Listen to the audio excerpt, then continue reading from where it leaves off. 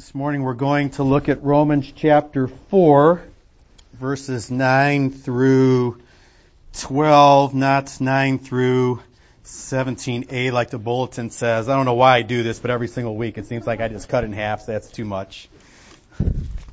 Too ambitious, I guess. This is God's inspired instructional word. Is this blessing then only for the circumcised or also for the uncircumcised? We say that faith was counted to Abraham as righteousness. How then was it counted to him? Was it before or after he had been circumcised? It was not after, but before he was circumcised. He received the sign of circumcision as a seal of the righteousness that he had by faith while he was still uncircumcised. The purpose was to make him the father of all who believe without being circumcised, so that righteousness would be counted to them as well, and to make him the father of the circumcised, who are not merely circumcised, but who also walk in the footsteps of the faith of our father, who walk in the faith that our father Abraham had before he was circumcised. This is the word of the Lord. Thanks be to God. Our God and Father, we are so thankful for the gift of your word, which is a lamp unto our feet and a light unto our path. We love your word, and we know that without it we would not have the words of eternal life. We would not know about your love that extends to the world. We would not know where to turn for forgiveness and deliverance from guilt and shame. As your sacred word is expounded this morning, we ask that we would hear your voice and respond with humble obedience so that we can enjoy the manifold blessings that come through obedience to your word. So may we not merely listen to your word this morning, but may we do what it tells us to do. And we pray for these things confidently in Christ's name. Amen. You may be seated. Blaise Pascal was a French mathematician and philosopher who died in 1662. His most famous work is Pensées, which means thoughts. In thought number 233, to be exact, we have what is commonly known as Pascal's wager. In simple terms, it works like this. Venturing to believe in God is wise because it involves very little risk while it promises great possible gain. Pascal said it this way. God is or he is not. But to which side shall we incline? A game is being played at the extremity of this infinite distance where heads or tails will turn up.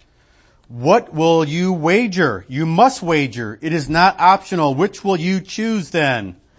Let us weigh the gain and the loss in wagering that God is. If you gain all. If you lose nothing. Wager then, without hesitation, that he is. About 3 weeks ago, I saw a modern version of Pascal's wager on the back of a semi-truck. It was heading down the highway in big, bold letters. This was on the back of the truck. The gamble. I believe in God, and you don't. If there is no God, after we die, we both lose. But if God exists after we die, I win, and you lose. That's a modern day example of Pascal's wager. Now let's evaluate it just for a moment. On the positive side, at least it gets people thinking about life after death. What if there is a God after you die? Are you ready to meet your Maker? It also helps us to see that if we reject God, it could be very costly. In fact, it could be eternally costly. So there's some positive elements to the wager. On the negative side, the gamble is not the gospel. The gospel is not believe in the possibility that God might exist and you shall be saved. Not even close. And true saving faith is not believing that possibly, just maybe, God exists. That's not true faith. The gospel of Jesus Christ is not to be equated with the purchasing of a $2 Mega Millions lottery ticket. The cost is minimal, but it holds out the possibility of great gain. Now, I mentioned Pascal's wager because 350 later, it is still being presented and people still think that it's the gospel. I've said this before, but it bears repeating. And I know that most of you have had this experience. You talk with somebody about God, and their response might be something like, "Oh, I believe in the existence of God." Raise your hand if you've ever had somebody say that. See, just about everybody in this room. You know what that shows? They're buying into some form of Pascal's wager. They think that is sufficient to believe in the existence of God. And they think that they're okay because when they die, and if God is there, they're going to think, I'm okay because I said during my life that I believed in the existence of a God. Now we need to disabuse them of this notion that this is the gospel. We need to let them know that it's not sufficient just to believe in the possibility that God exists. We need to let them know that they need to put their faith specifically in the second person of the Trinity, Jesus Christ, who lived a perfect life, who died on the cross for their sins, who rose again on the third day, and then 40 days later ascended into heaven. By the way, if you've been coming here for a while, you may have noticed that we rotate between the Apostles' Creed, the Nicene Creed, and the Lord's Prayer that we said this morning. Since the first century, the church has been confessing the Apostles' Creed. Since the 4th century, the church has been confessing the Nicene Creed. Here's the middle of the Nicene Creed. I believe in one Lord Jesus Christ, the only begotten Son of God, begotten of the Father before all worlds, God of God, light of light, very God of very God, begotten, not made, being of one substance with the Father, by whom all things were made, who for us men and for our salvation came down from heaven, and was incarnate by the Holy Spirit of the Virgin Mary, and was made man, and was crucified also for us under Pontius Pilate. He suffered and was buried. The third day he rose again according to the Scriptures and ascended into heaven and sits at the right hand of God the Father, and he shall come again with glory to judge the living and the dead, whose kingdom shall have no end. Amen. That's the gospel right there. If you believe that, if you're trusting in that, you're saved. And you know why we say that week after week after week? It's so that we can pound it into your skulls. It really is, if we want to be honest. And by the way, if we have visitors to our church on that Sunday and they're wondering, I wonder what they believe, we're telling them what we believe. We're being very specific and precise. This is what we believe. This is what we're trusting in. We want to communicate very clearly what we believe. And as many of you know, communication has two elements, right? Very simple, right? Speaking and listening, right? Couldn't be any simpler than that, right? Speaking and listening or hearing. And you say something and the other person hears exactly what you are saying, right? Well, not always. You ever experienced this in marriage? You say something and your spouse hears something completely different and you're like, what happened? Well, here's what happens. There's not just, no elbows, please. There's not just speaking and hearing. There's speaking, there's this huge filter that it goes through, and then there's hearing. One pastor said that on one occasion he was trying to be as clear as he could be, and he was talking about what we've been talking about here in previous weeks. You are saved by grace alone, through faith alone, in Jesus Christ alone. He was trying to make that so clear and obvious to everyone. And sure enough, man walks to him after the service, and Pastor, you are so right. You said this morning what I've been saying for years. God helps those who help themselves. What happened? What happened? Something went wrong. There was a filter, and he didn't quite hear what the pastor was saying. Now, Paul, as I just said, is trying to be clear that we're saved by grace alone, through faith alone in Jesus Christ alone. But he knows that as he presents this to the Jews, they're going to hear it through a Jewish filter. That's to be obvious, right? I mean, they're not going to hear it through a Gentile filter. They're not going to hear it through an American filter. They're going to hear it through a Jewish filter. And he knows that it may come across as something like this. Yes, Paul, you are so right. We're saved by grace alone, through faith alone, in Jesus Christ alone. So long as we also make sure that we have good deeds, are circumcised, and adhere to the law of Moses. Paul knows that's how it's going to be misunderstood. He knows. He's a Jew. He shares their filter. So he knows how that's going to come across. So in this passage, after talking about justification, through grace alone, faith alone, in Jesus Christ alone, he's going to go on to say, now let me be very, very clear. It's not works. And we saw that last week, and Abraham was his example, and then he threw in David for good measure. And this week we're going to address it's not by circumcision, and then next week we'll come to the point it's not through law.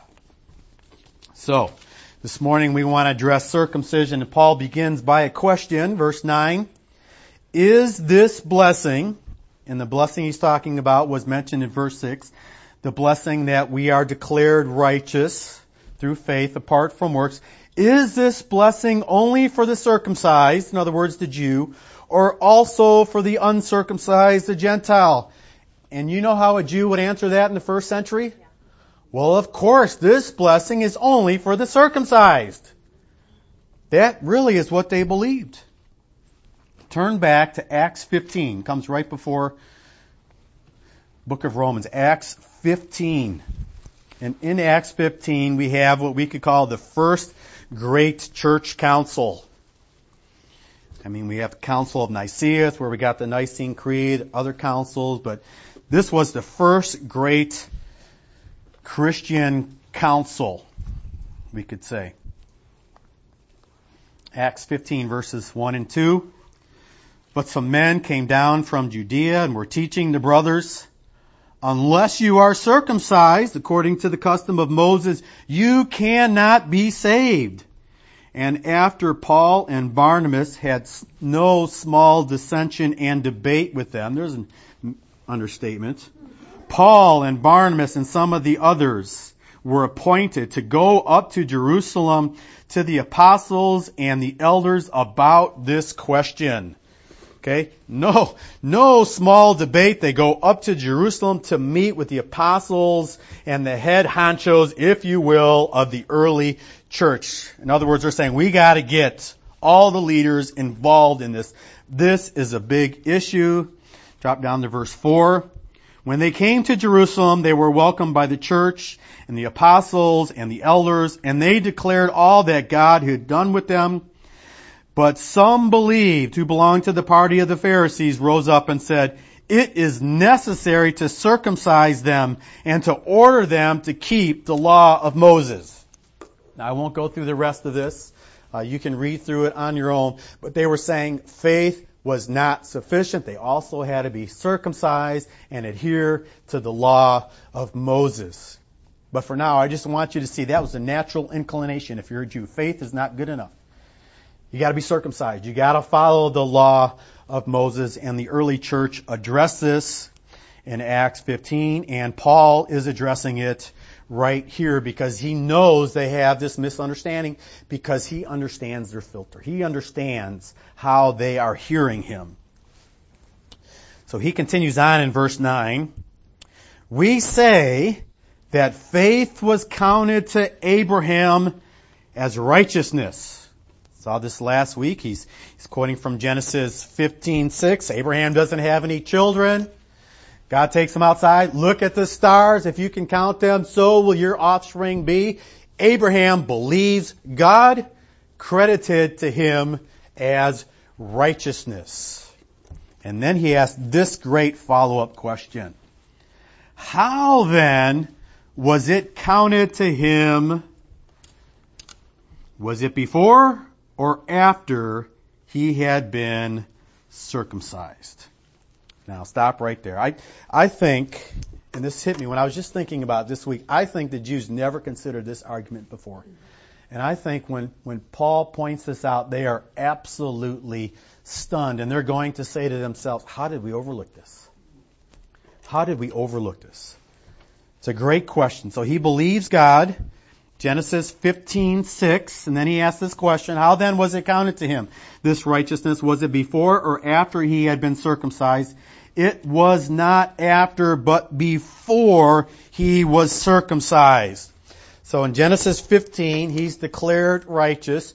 2 chapters later, in Genesis 17, we have the covenant sign of circumcision. And between Genesis 15 and 17, we have 14 years, or maybe 29 years, as the rabbis thought. The precise number is immaterial, but whether it's 14 years or 29 years, you can see there's a huge separation, right? There's a huge separation. Abraham was justified. Abraham was saved as a Gentile. I think that's what the Jews said. I really do. I think they took a step back and they realized, wait a second, Abraham was saved as a Gentile. He wasn't circumcised until 14 or 29 years later. The logic is irrefutable. And it's powerful. And I think they're thinking to themselves, how could we have missed this? And then in verse 11 he says, he received the sign of circumcision as a seal of the righteousness that he had by faith while he was still uncircumcised. Abraham, what we could call believer's circumcision. He believed first and then he was circumcised. And then God said, now I want you to take this sign of the covenant, righteousness by faith, and I want you to place it upon 8-day-old Isaac. The sign of the covenant. He received what we could call infant or covenant circumcision. And let me mention baptism this morning. A couple of things are relevant about baptism. I like to say to people, if you're uncomfortable with children receiving the sign of the righteousness by faith as babies before they're exercising faith, realize that for 2,100 years, God said, take this sign of righteousness by faith and put it on babies. I think that's very important. So when we come to the New Testament, if there had been a change, I think God would have said, now we're going to do it very differently. He never mentioned that. The only thing that changes, I believe, and we don't have to divide over this, but is the sign of the covenant. The sign of the covenant changes from circumcision to baptism. The change is very important because now that Christ has come, the fulfillment of the Abrahamic covenant has come, and it changes to baptism so that we can baptize men and women, Jews and Gentiles, because this covenant is more inclusive. It's bringing more people into the covenant. I think it's also relevant for this point to talk about baptism. Circumcision didn't save. Circumcision didn't save. That's very important. The Jews thought they were okay because they were circumcised. And today in many mainline denominations, especially, you will see this, people will think that they're okay because they were baptized, or their relatives are okay because they've been baptized. And Paul is also making it very clear here, circumcision isn't enough. You also have to have faith. You can have the sign without having the substance. The sign, whether it be circumcision or baptism, is the righteousness by faith, but the sign alone doesn't mean that you have the substance. Faith that leads to righteousness. Now, God had a divine purpose in mind with Abraham by separating this belief and the circumcision. And as I said, that's so that he could be a father of Jews and Gentiles. Let's continue on in verse 11. The purpose was to make him, Abraham, the father of all who believe without being circumcised, so that righteousness would be counted to them as well. And to make him the father of the circumcised, who are not merely circumcised, but who also, notice how he's making it very clear, but who also walk in the footsteps of the faith that our father Abraham had before he was circumcised. So Paul's making it very clear that circumcision isn't sufficient. You must also have the faith that Abraham had. You must walk in faith. So that is very important. So here's a relevant question. Who can claim Abraham as their father today? Christians. Galatians 3:29. And if you are Christ, because of your faith, then you are Abraham's offspring, heirs according to promise. I don't think it could be any clearer. If you belong to Christ because of your faith in Christ, you are Abraham's offspring. So you can sing that song, Father Abraham had many sons. Many sons had Father Abraham. I am one of them, and so are you. So let's praise the Lord. Okay, Father Abraham is our father if we have faith. It has always been that way. Who cannot claim Abraham as their father? This is just the flip side of the coin, is it not? What's the answer to that question? It's not hard. I'm not trying to stump you. It's not. Those who don't have faith. Okay, it's very simple. Those who have faith in Jesus Christ are offspring of Abraham. He's their father. Those who don't have faith cannot claim Abraham as their father in this true spiritual sense. John 8. I'll just give you one verse, 39. Another one of these passages. If you want to read the context a little later, you can, but I think John 8:39 is clear. They answered him, that's a reference to Jesus, Abraham is our father. They thought because they were Jews. Jesus said to them, if you were Abraham's children, you would be doing what Abraham did. But now you seek to kill me, a man who has told you the truth that I heard from God. This is not what Abraham did. You're not Abraham's children. This is not what Abraham did. And a little later, he's going to become even more specific, and he's going to say, your father is the devil, and things will really get heated up. So your father's either Abraham or your father's the devil. And that really is the option. But Paul couldn't be any clearer. It is by faith. Who belongs to Abraham? Who can claim the promises given to Abraham? Those who are of faith. This is so basic, yet even in our day it's so misunderstood. So Paul is clear here. The blessing of forgiveness and God counting us righteous apart from works is for all who put their faith in Jesus Christ, whether or not they are circumcised. That is irrelevant. Now, what we've seen, and again, we've seen this for weeks, and we'll see it again next week, is the importance of faith. It's the importance of faith. And I think as Christians, we understand very clearly that we are justified by faith, but it's so easy to transition by beginning the Christian life by faith, trusting God. And I think of my own experience. I think of the sin that I struggled with and I couldn't overcome, and I'm just pouring out my heart. I need your help. I can't do this on my own. And then a little later in the Christian life, to turn to works. We begin by faith, but then we turn to works and we think, okay, I got to try really hard. And we forget that we begin the Christian life with faith, but we have to continue on in faith. And I don't know what you're struggling with today, but this is what I know. You need to look to Jesus Christ. You need to look to Jesus Christ. God is bringing a difficulty into your life, maybe so you will look to Him. Maybe to remind you of your dependence upon Him. Maybe you forget. It's easy to do, isn't it? Yeah. I mean, everything goes well. It's doing fine. And then all of a sudden, whoa. We fall and I need God. I need His help. Let me close with Hebrews 11 and then 12 just quickly. Hebrews 11.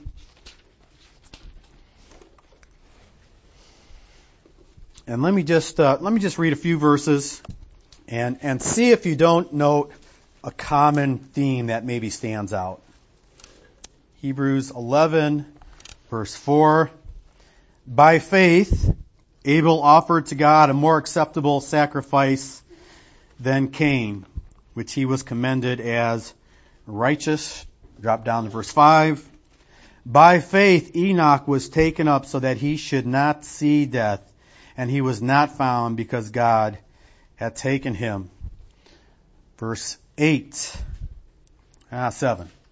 By faith, Noah, being warned by God concerning events as yet unseen, in reverent fear constructed an ark for the saving of his household. By this he condemned the world and became an heir of the righteousness that comes by faith. Verse 8. By faith Abraham obeyed when he was called to go out to a place that he was to receive as an inheritance, and he went out not knowing where he was going.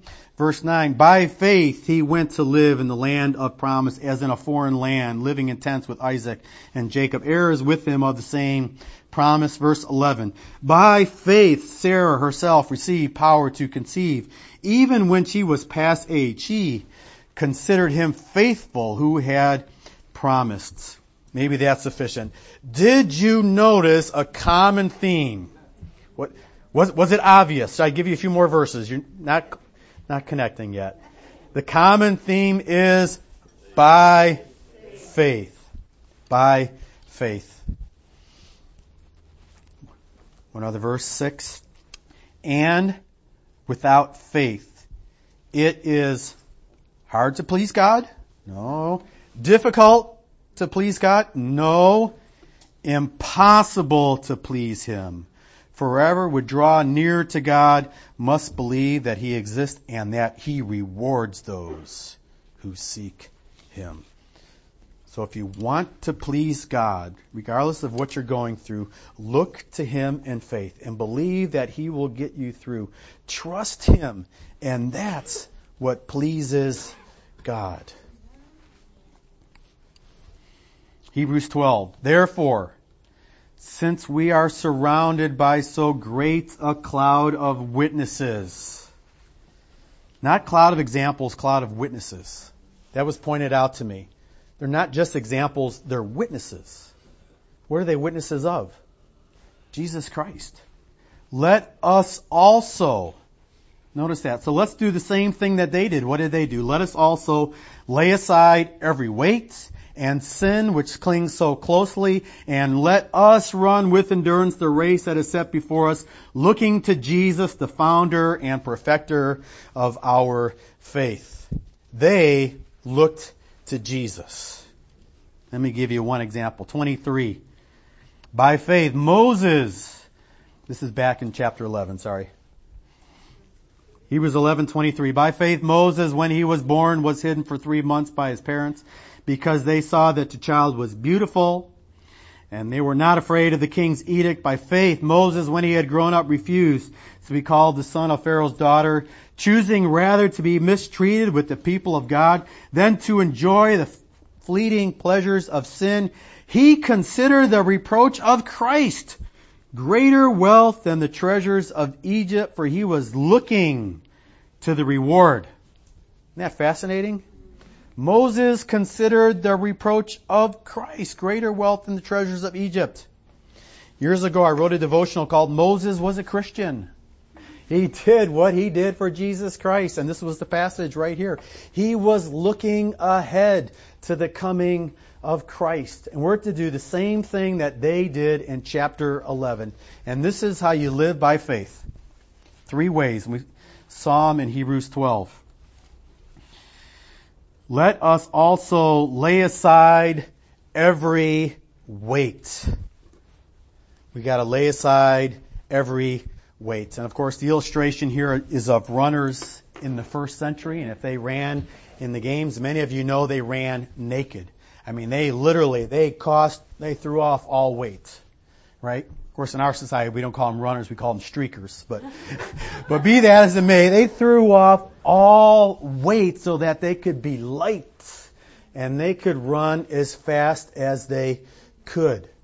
We need to think about the things that are slowing us down. And sometimes it can be good things. One of the other things we have to get rid of is sin, the sin which clings so closely. So obviously we have to get rid of sin. That's going to slow us down in the race. But we have to think about maybe good things that are overwhelming us. Maybe God wants us to enjoy them, but maybe not as much. And a good question to ask from time to time is, Lord, what would you like me to sacrifice so that I could be more efficient, more light in running the Christian race? And then finally, we have to do the same thing that they did, looking to Jesus. They looked ahead. The founder and perfecter of our faith, who for the joy that was set before him endured the cross, despising the shame, and is seated at the right hand of the throne of God. Consider him who endured such hostility against him, so that you may not grow weary or faint-hearted. And then think of this verse. For in your struggle against sin, you have not yet resisted to the point of shedding your blood. I always find that to be a rebuke. It hasn't cost you your life yet. It cost Jesus his life. But we're to fix our eyes on Jesus. We're to look to him. And what an amazing statement. Who for the joy that was set before him endured the cross. What was the joy that was set before Christ? We are. We're part of that joy. He knew that he was dying on the cross for you, that you would be forgiven, that you would be redeemed, that you would spend eternity with him. He knew that his Father would be pleased. He knew that his Father would be honored and glorified. And ultimately, we're to fix our eyes on Jesus and to see the sacrifice that he made. And what great preparation for coming to the table as we partake of the bread and the wine that represents the body and blood of Christ that was given for us sinners so that he could be redeemed. And what a great reminder. What a great reminder. When he was thinking of us, he didn't do it reluctantly. He didn't say, okay, if this is what I have to do, Father, I'll do it. Yes, it was hard. Yes, he sweat drops of blood as he agonized over the hell that he would face on the cross. But even in the midst of that, there was the joy of the Lord that was his strength. The joy of the redemption that he was bringing about to the glory of his Father. So let's close in prayer, and then we'll ask the ushers to come forth and distribute the elements. Father, almost always without exception, when I think of faith, I think of that great request. Lord, I believe, help my unbelief. Father, there's not a single one of us in this room who has 100% pure faith. But Father, we do believe. Help us in our unbelief. Increase our faith. Help us to see, as we sang a little while ago, that great is your faithfulness. You can be trusted. And Father, I just want to ask you by way of your Spirit to minister to every person in this room. Remind them of your great love for them, which is seen so clearly, which is seen most clearly in the giving of your Son, whom you gave because of your love for them, and Jesus, who came because of his love for them.